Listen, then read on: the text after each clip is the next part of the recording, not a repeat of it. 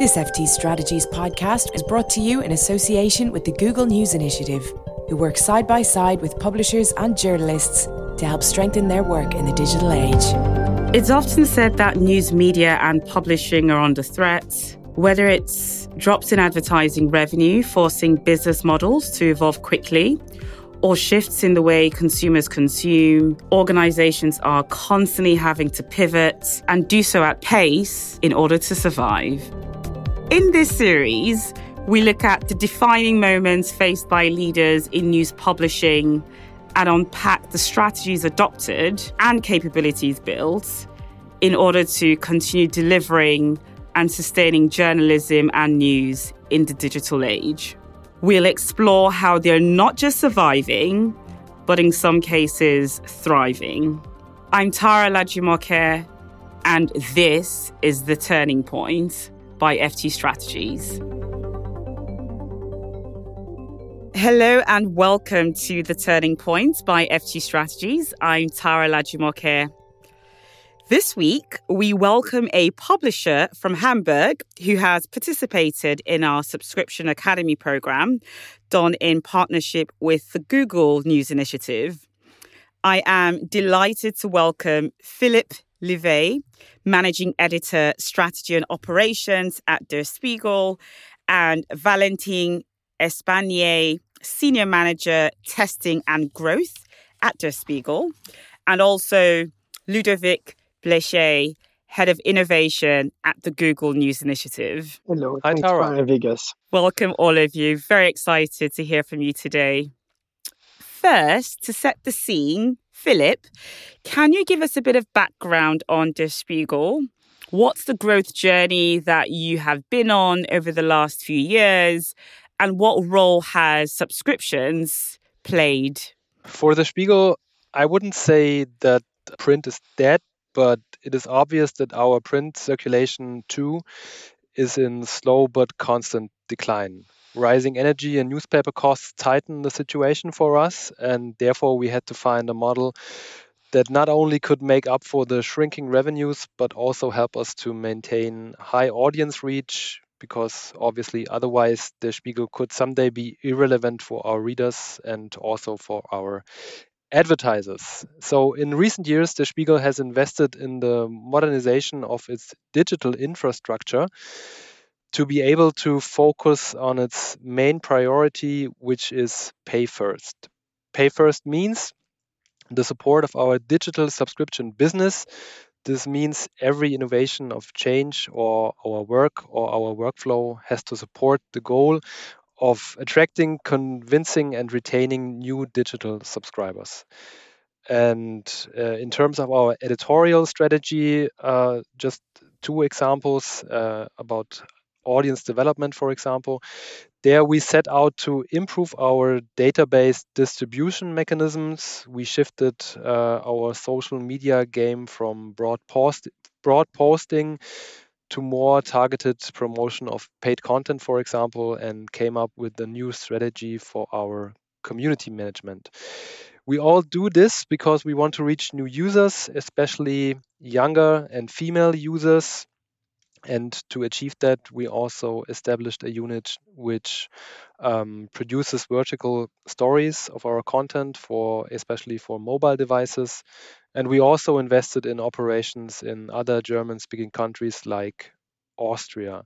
What would you say was perhaps the most pivotal action that you took first to help pave the way for all of the activities that you've described? A major improvement was the investment in our IT and data capabilities, because the Spiegel wasn't very good when it comes to these topics or to these fields. So for many years, we focused on our editorial business, but there has been room for improvement, so to say, in these areas. And then, of course, on the other hand, the sheer self-consciousness to charge for our journalism, because we didn't do so for many years, and we were quite successful with this business model. But as I said before, at some point we had to shift and come up with new ideas. And I would say it took us some time because it has been a huge change for our whole company. But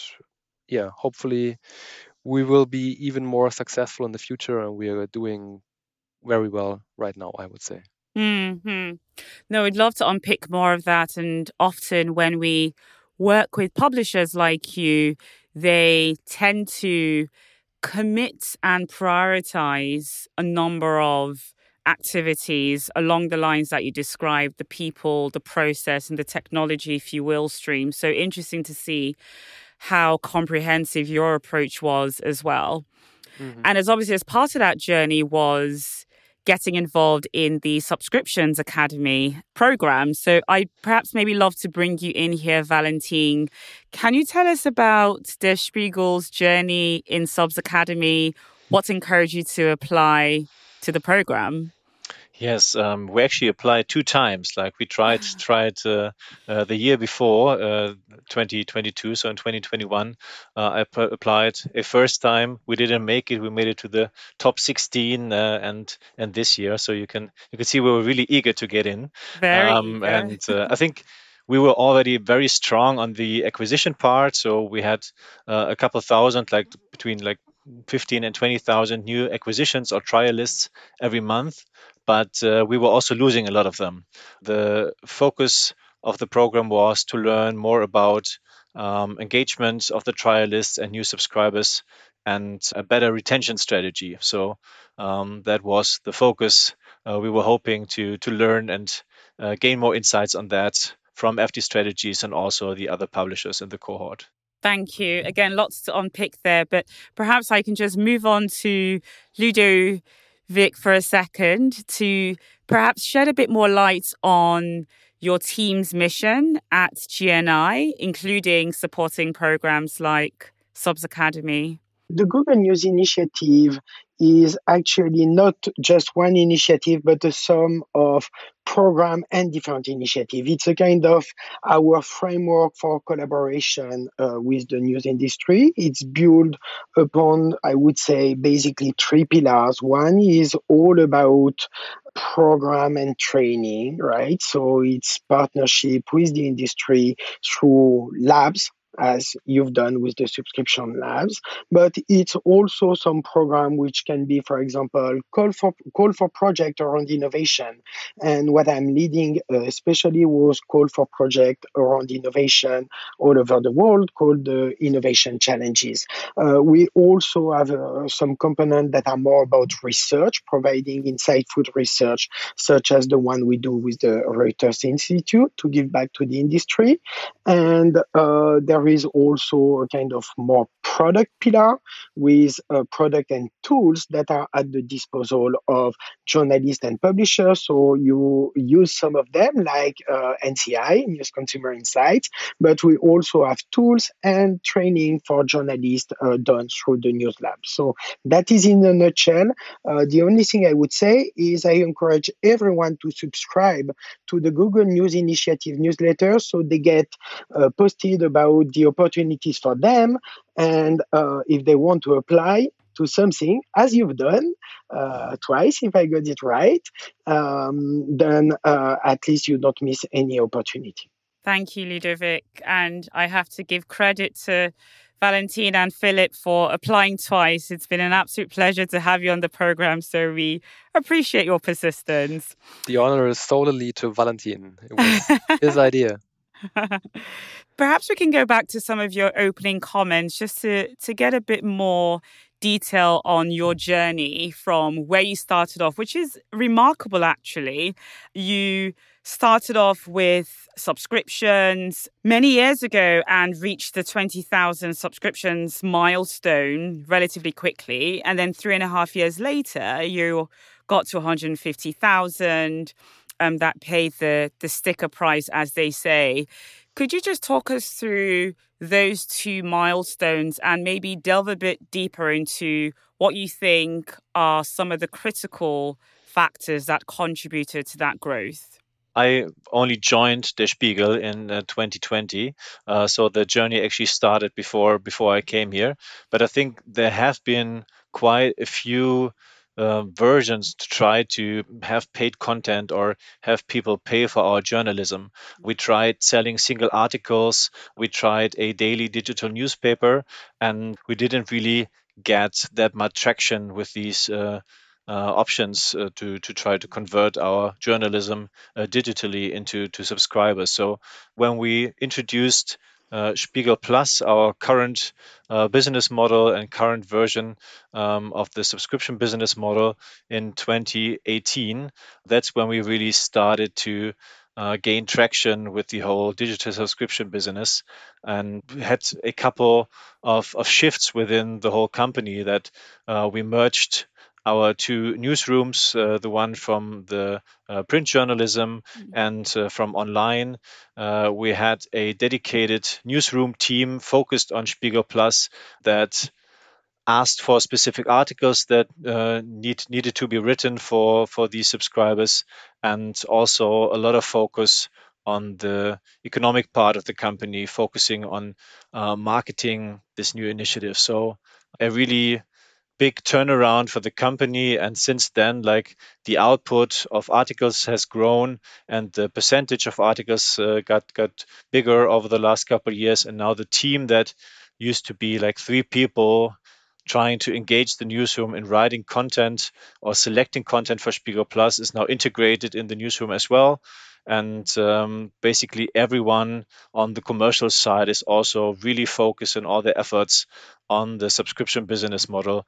And we also made this leap that now the subscriptions part is now the biggest income stream for the company, and surpassed media and advertising revenues. So now, especially over the last 2 years, it became quite clear that this is like our growth path, and everything else, yeah, actually gets to second place in terms of our focus and priorities.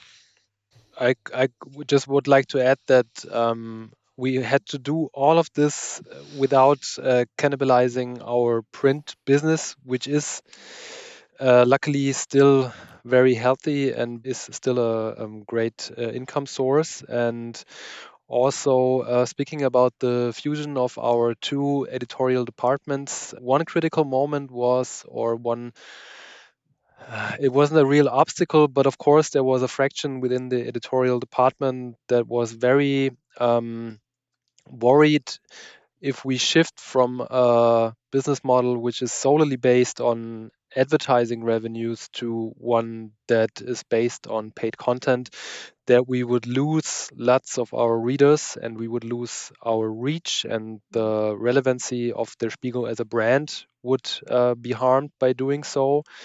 And this didn't happen, but still it took us some time to to make that a step forward and to dive into the blue, for example. And also the unbundling of our magazine was also a big issue for us, because before we used to sell a whole magazine. You bought the whole package, and now you could choose. Okay, I would like to read this article and that article, but I don't like the articles from Philip because I'm not interested in it whatsoever. And of course, there are some issues lying beneath, but yeah, we did quite well, I would say. I think you did incredibly well, given the outcomes that you've achieved. Subscriptions being your top revenue producer is fantastic. And you've actually highlighted a number of really important points there. I think, Valentin, your point around really aligning what can be often conflicting sometimes teams in terms of their goals or ways of working or even priorities. So having both newsrooms coming together to work on a single goal, the commercial team, etc., is a crucial part of what we see in the successful case studies. Can you align and galvanize the different teams across the organization around that single goal? And can you help build a diverse set of relevant skills and knowledge to facilitate progress? I think the other thing as well, which is very interesting, is what you said, Philip, on protecting print and advertising revenue. And often, again, we see that as a huge challenge for many organizations that are considering embarking on that journey to reader revenue, how do you do that without cannibalizing or compromising traditional revenue lines, even events and so on? And the holy grail is really having that diverse revenue portfolio where all the different revenue streams thrive and actually support one another. And perhaps that leads me on to my next question, actually, which is, what were some of the challenges that you were looking to address in Subs Academy? Sounds like you've done a lot of things right, but it would be interesting to understand what the goals or challenges that you needed to focus on were. I think we do have plenty of data where we can see what is happening on our website, but I think even after shifting towards the subscription business model, you still had a lot of different interests within the company, and it's very understandable that journalists want to be read, right? This is why they become journalists. They want to have reach. They want to be heard, and their stories to be read by people. So shifting that mindset towards your article is restricted and only a few people can actually read what you've written, and you've put a lot of work in, is quite understandable. So after making this shift from reach and media to subscriptions, I think the next iteration or journey needs to be like about making our customers happy and focusing on their needs. And I think this is really where we need to go. And one of the things that we are in the way of changing right now is like the focus on rather short-term acquisition goals towards more long-term goals. So we used to have like our main KPI to measure our success was to win 1,000 new customers every week, and we did that by like having like more or less like 4,000 new trialists come to us, and trying to actually have like 1,000 of those stay with us, and by that like we managed our growth. But this is obviously good to engage the newsroom because they get an email every week saying like these were the articles that produced that many conversions, and by that they actually got behind the whole idea of the subscription business, because this is a new goal they can focus on, like being one of the top 10 articles that week,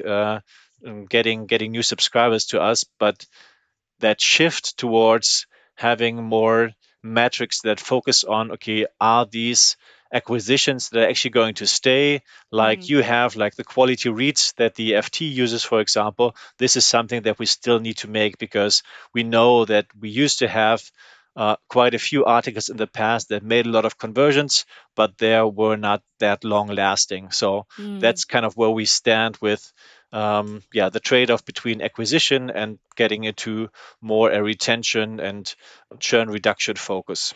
Yeah, nothing to add here. Basically, Valentin has it all. We were already strong when it comes to acquisition, but retaining our customers, our readers, wasn't our biggest talent, I would say, and it's all about engagement now. Thank you. Again, a lot more to discuss there. But Ludovic, if I can just come to you now, actually, given what you've heard on some of the challenges that they faced, what would you say are some of the additional challenges for the news magazine sector? Yeah, I try to step back a bit and take a more helicopter view here, because I have the privilege with my role to see innovation everywhere. And I'm a former journalist as well. So the change management you described regarding the newsroom, I think is absolutely key and fundamental. And your approach is kind of music to my ear, and I tell you why. I got the sense for years that news magazines are the one struggling especially with digital. So digital is a challenge for all, but it's especially complex for news magazine. Why? Because you used to be basically only a weekly. And so it's a change in workflow, it's a change in focus, mindset, relationship with the publishers. It's a change of cadence and timing, right? And my sense is that you kind of underdid it with a strategy, let's go through subscription, but also some kind of test and learn journey with experiment. And you went from let's try a daily. Well, that doesn't work. Let's try just to give the magazine. That's not enough. Let's do unbundle things as you explained so you can have the direct relationship. And for a news magazine, it's actually super hard to find the digital recipe. And today we are in a world with digital where you cannot copy paste. There is no silver bullet anymore. Everyone has to find his special ingredient in order to figure out what could work and what doesn't work. But for weeklies, it's extremely complicated. You have to reinvent absolutely everything. And probably what is the most complicated here is the cultural change within the newsroom and how you reconciliate the kind of very long form in-depth journalism that you are doing with the complexity of the reach. And then the subscription is a kind of a gift because subscription is based on the quality of your journalism. But having a weekly publication is not enough, right? So how do you position on a day-to-day the way to distribute the content in a way that is hooky, attractive, that will bring conversion, but that will not cannibalize in the rest as well. And in the economic world, we speak about a unique selling proposal. I would call here a unique editorial proposition, right? And you need to have a very clear view of what could be your unique editorial value proposition. So the business, you can break the silos within newsroom, and then the business can serve the purpose of journalism in all the devices, all the time entities and management, and then get the best of every world in order to serve each other rather than cannibalize. So it sounds like you're not the only one, but your approach is a bit unique, and congrats for that. So that's Yeah, you're absolutely right, Ludovic. The Spiegel's unique editorial proposition, I would say, there are at least two. I mean, we already had a very thriving, very well-known website, which was already up and running, and we had a high output, and we have some of the best journalists in the world working for us. So these are two strong propositions. But yeah, we still face some of the challenges you were describing every day. For example, if we come up with a great story, then the question sometimes is, okay, shall we hold it back and wait until the new issue is coming out, or shall we put it on the website immediately because it is news and we want people to know, and of course we want to be the first to report on something. And yeah, so you're absolutely right, Ludovic. Agree. And I love that you seem to have coined a new term, Ludovic, for the industry, UEP, Unique Editorial Proposition. I'll be using that again. But you've also highlighted something which, again, I think Philip mentioned and Valentine spoke to around that culture of testing and learning. It's so crucial. And we do this with the hundreds of publishers that we work with who often come to us with a request for a silver bullet. And yes, we do have a proven playbook from our own journey at the FT and the clients that we've worked with. But ultimately, every single publisher is very unique when you think about their context and their mission and their people and so on. So it's so important that, yes, you have a set of informed hypotheses, but more importantly, that you quickly test and learn and pivot as necessary, which is a key part of the Subscriptions Academy methodology.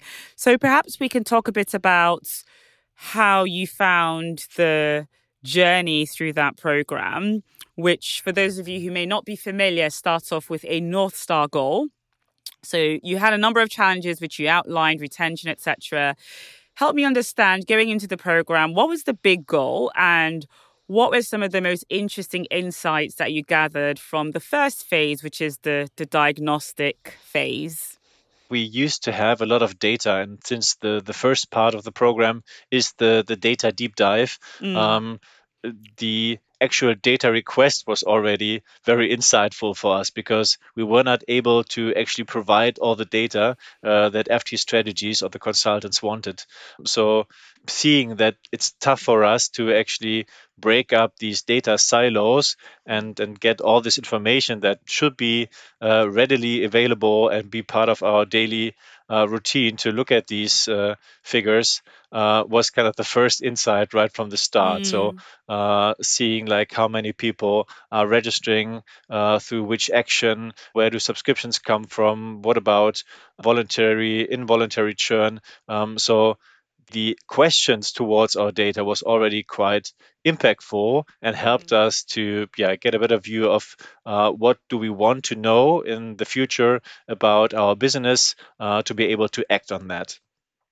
So that was the first part. And speaking to the unique editorial proposition, it was interesting as well that for us, like having a goal up until now that only reflects a certain number of subscribers obviously wasn't enough. We needed more, especially to get the buy-in from the newsroom.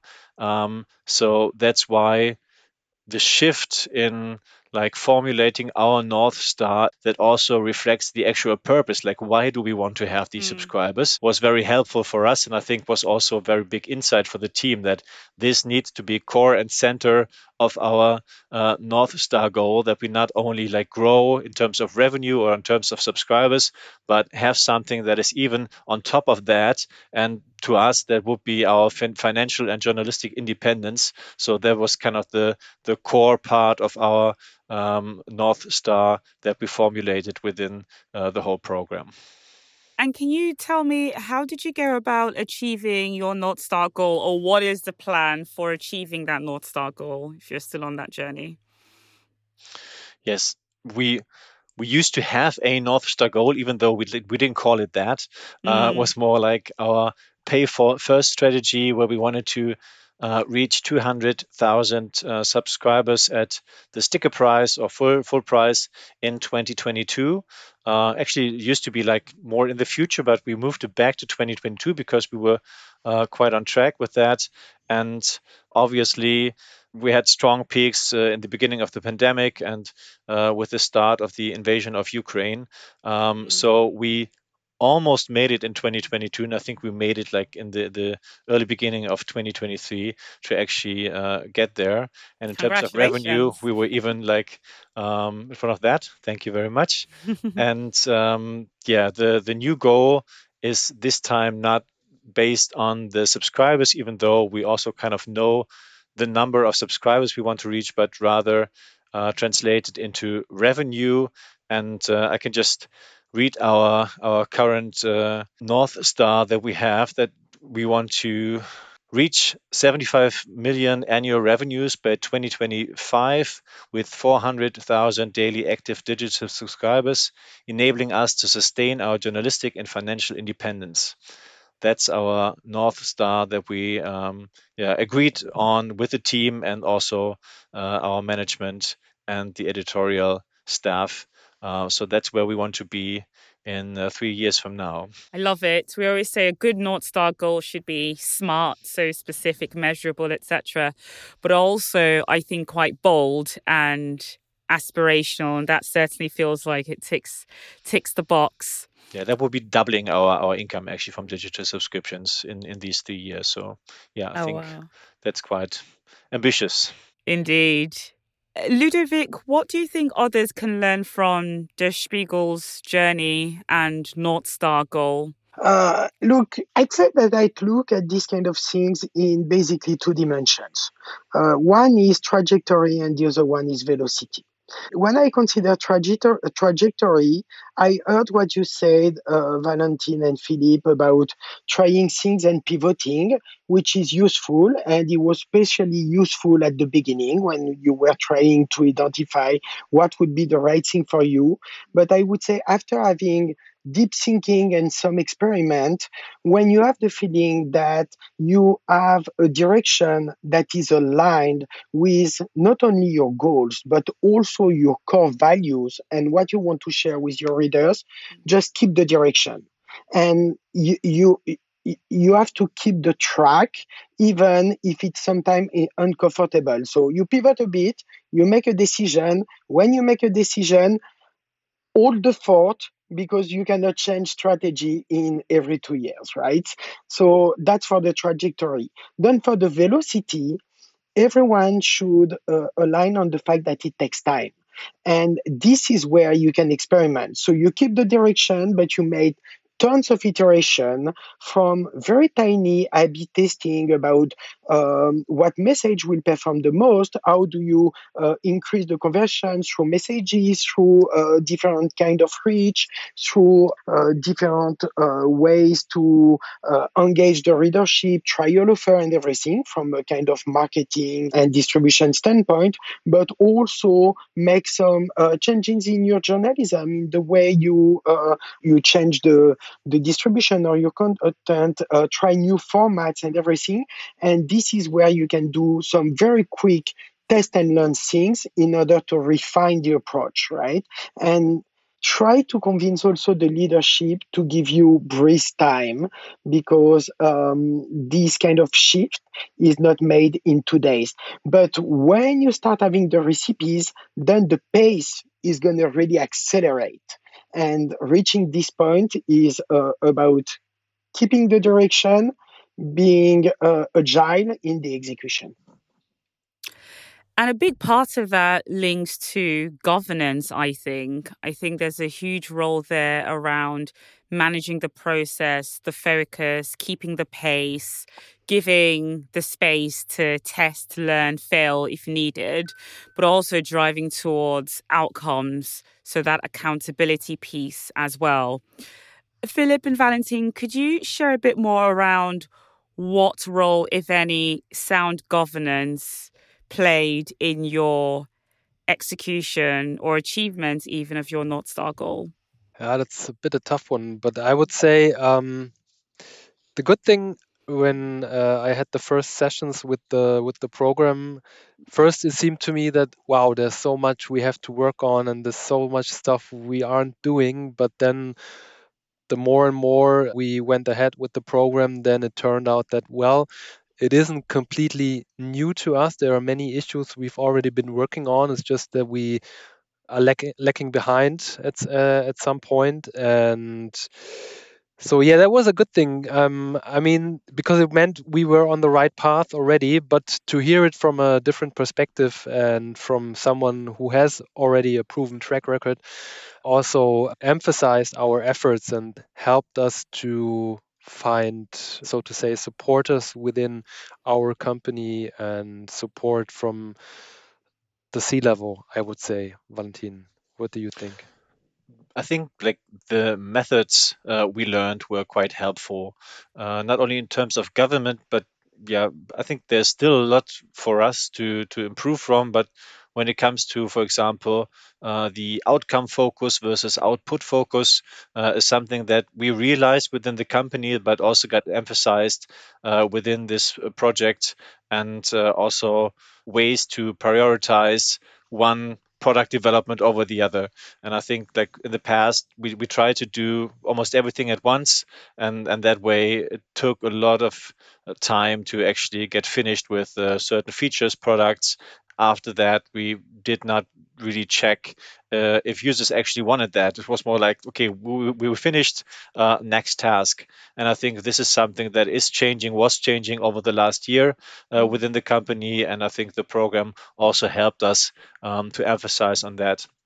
And then again, another tool that we learn about from you guys, the 12-month action plan and the focus on this agile methodology, like you mentioned, Ludovic, to focus on early experimentation, be it through like interviews, questionnaires, A/B testing, and so forth, was really quite helpful to focus on certain projects, and have a project plan, like when are we going to do that, work on that, find out if our hypothesis is actually valid, and then gain more speed in all our developments.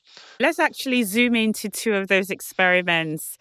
How did you go about choosing and working on them? And what were some of the most interesting findings? that you came across. And I think you had a number of experiments, including paywall experiments and an annual paywall experiment. So perhaps maybe you could choose one of those to focus on. Yes, like I said, a lot of experiments focused on acquisition. Unfortunately, we did two more within the program focusing on acquisition, but it was just the ease of implementation since we were already working quite a bit on the paywall and value propositions on the paywall design. So, in terms of having easy access to experimentation methods, A/B testing, we decided to have two more experiments based on acquisition, but in this case also focusing on like more long-term goals like lifetime value of our readers when we selected the annual offer for one of our tests. So the first test was more about like user experience and value proposition with the paywall, where we try to reduce distraction on the paywall, remove everything that could possibly distract from the actual value we wanted people to perceive on the paywall, and giving easy access to the checkout process and actually getting a trial. So there we found a new design for our paywall that made it easy for our users to shift between two offers, one a little bit more long term, a 3 month for 30 euros option, and a trial month. And we found a design that actually led to a uplift of almost 14% in conversions, where apparently it seemed to be easier to understand what we were actually offering, and people had a much greater paywall conversion rate, and that led to then also more conversions in the end. And the second experiment, which within the program actually failed to produce an uplift, but was quite helpful in terms of learning something about our users, was the annual offer, where we first decided on a specific discount that we wanted to give our readers for the annual subscription, where we decided like the product would be a buy 10 and get 12 month annual offer. So basically a 2 month discount or 70% annual discount. And we tested that with two different billing options. One was an annual billing option, and the other one was a monthly billing option, and tested those two against our regular offer with the trial month and the 3 for 30. And we found out that this annual offer actually does not beat our regular offer with these more short-term offers, because we have so much higher conversions, so many more trialists trying out the more short-term options, where then still a lot of them are actually going to stay. And with the annual offer, or with this specific annual offer, we only had very few people that picked that up. So after the program, we actually continued iterating on this test and found a sweet spot that if we have like certain higher discounts than the ones that we used in this test, we can actually like turn that around and have more people commit to the annual subscription. And this is something that will be keep testing on. And within that test, like the actual baseline had a much greater conversion and had like 4 times more revenue than the annual subscription. But we were able to then, with the iteration, turn that around into an annual subscription that actually increases our revenue 2 times, with an option that will be testing in the future for sure. That's really helpful. And I love that you shared those experiments, including the second one where you didn't get a positive result, but then actually use that to continue to test to try and find that sweet spot as you describe. And I often say that the purpose of a test in this context isn't to pass or fail. It's to inform. It's to inform how you think about things. It's to use that to then iterate and test more things and more hypotheses. So you've clearly demonstrated that beautifully. Ludovic, what do you think of these experiments? What's your take? Main take is basically what you said, right? Experiment, iterate, learn and then focus on the right bets, right? It's fine to, out of 10 experiments, to not be successful in 9 if one can at least bring value. But I would say keep the agility to be able to identify quickly what works and what doesn't, so you don't waste too much energy. And one of the complexity at every level when you manage the change is the prioritization of things, because everything sounds super important, everything sounds the high priority, but at the end of the day you have to make choices, right? And it sounds like your approach allowed you, because you always kept in mind this north star and what is the purpose of the experiment, to kill some approaches in order to double down the effort on what is working pretty quickly. I always say that sometimes a failed quote unquote experiment can often tell you even more than a successful one. So I love what you both said, particularly around agility and continuing to use those insights to help you prioritize in this world where we have even more limited resources. Final question, and perhaps I'll start with you, Philip. If Der Spiegel could have done anything differently in its recent history, what would it be? We would have adopted a pay strategy earlier. And why do you think you didn't adopt it earlier? I think because we were scared that people would turn away, audience would turn away and go somewhere else where they could get good journalism for free, because of there's been lots of free competition around. And yeah, I think it's always hard to disrupt yourself, right? If you have a working business model that is working very well for you, even though you know that in the future this is going to decline, to make a choice at some point, like saying, okay, we now need to work on the things that will, like in a couple of years, be the driving growth factors, I think is always very, very tough for almost every company to basically like think about, okay, like if we would do it all over again right now, with the current situation, what would we do?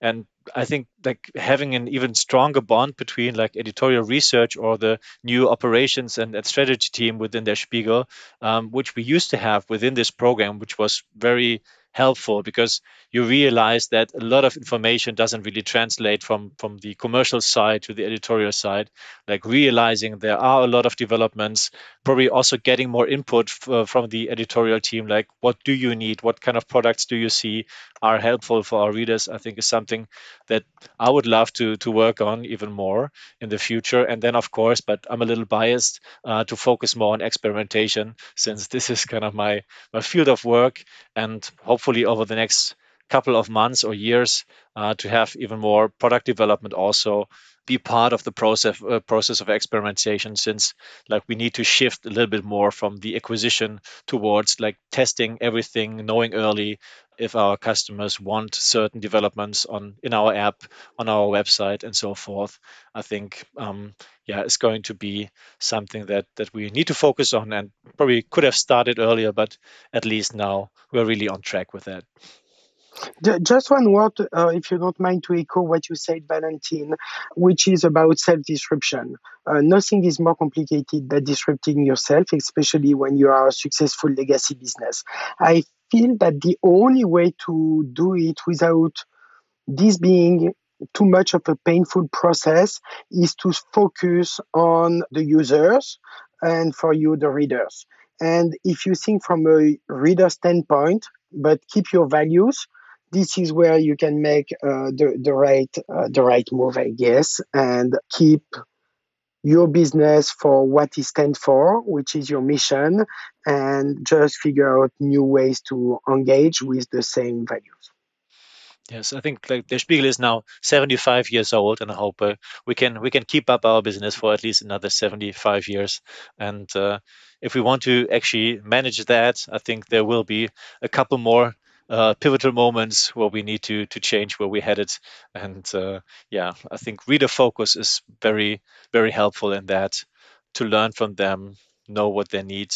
Also, new generations that are coming up now, what kind of news media or whatever company we need to be to give them the journalistic experience that generations in the past actually had is going to be quite interesting. Actually, I lied to you. This is the final question, very briefly.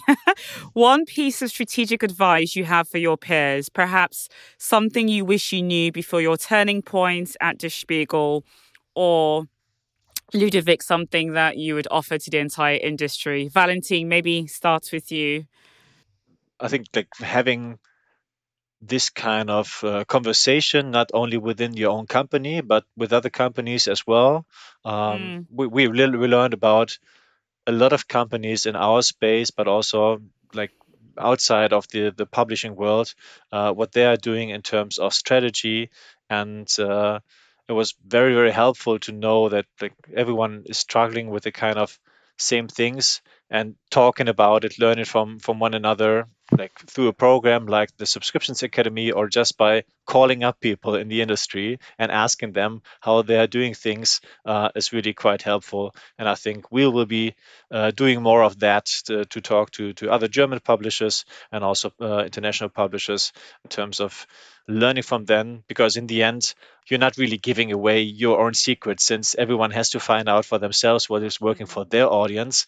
But it's very, very helpful information. And in the end, like this whole industry will not be destroyed from within, but rather from outside players that actually come into the market. So talking about what is working to keep this industry going, I think is just benefiting everyone. Philip, Ludovic, anything to add? Yeah, I think it's really spot on. All about collaboration, and I would say open source your knowledge, because everyone will benefit, the ecosystem, but you as well, right? Open sourcing is not just giving; it's also getting back. Indeed. We often say a rising tide lifts all boats. So the more you collaborate to grow the pie as opposed to compete for a shrinking piece of the pie, I think the better off we'll all be. Thank you very, very much, Valentin, Philip, and Ludovic. Really appreciate you joining us on this week's episode of The Turning Point. We'll be back next week with another edition exploring the critical moments news publishers have faced and the new direction they have forged. Don't forget to subscribe to ensure you don't miss out on each new episode. You can find the links on Spotify, iTunes, or of course, via the FT Strategies website. And for more strategies and tactics that publishers and wider media are adopting to not just survive, but thrive, subscribe to the FT Strategies newsletter. Our executive producer was Hani Chikes. My name is Tara Lajumoker. That was The Turning Point. This FT Strategies podcast was brought to you in association with the Google News Initiative, who work side by side with publishers and journalists to help strengthen their work in the digital age.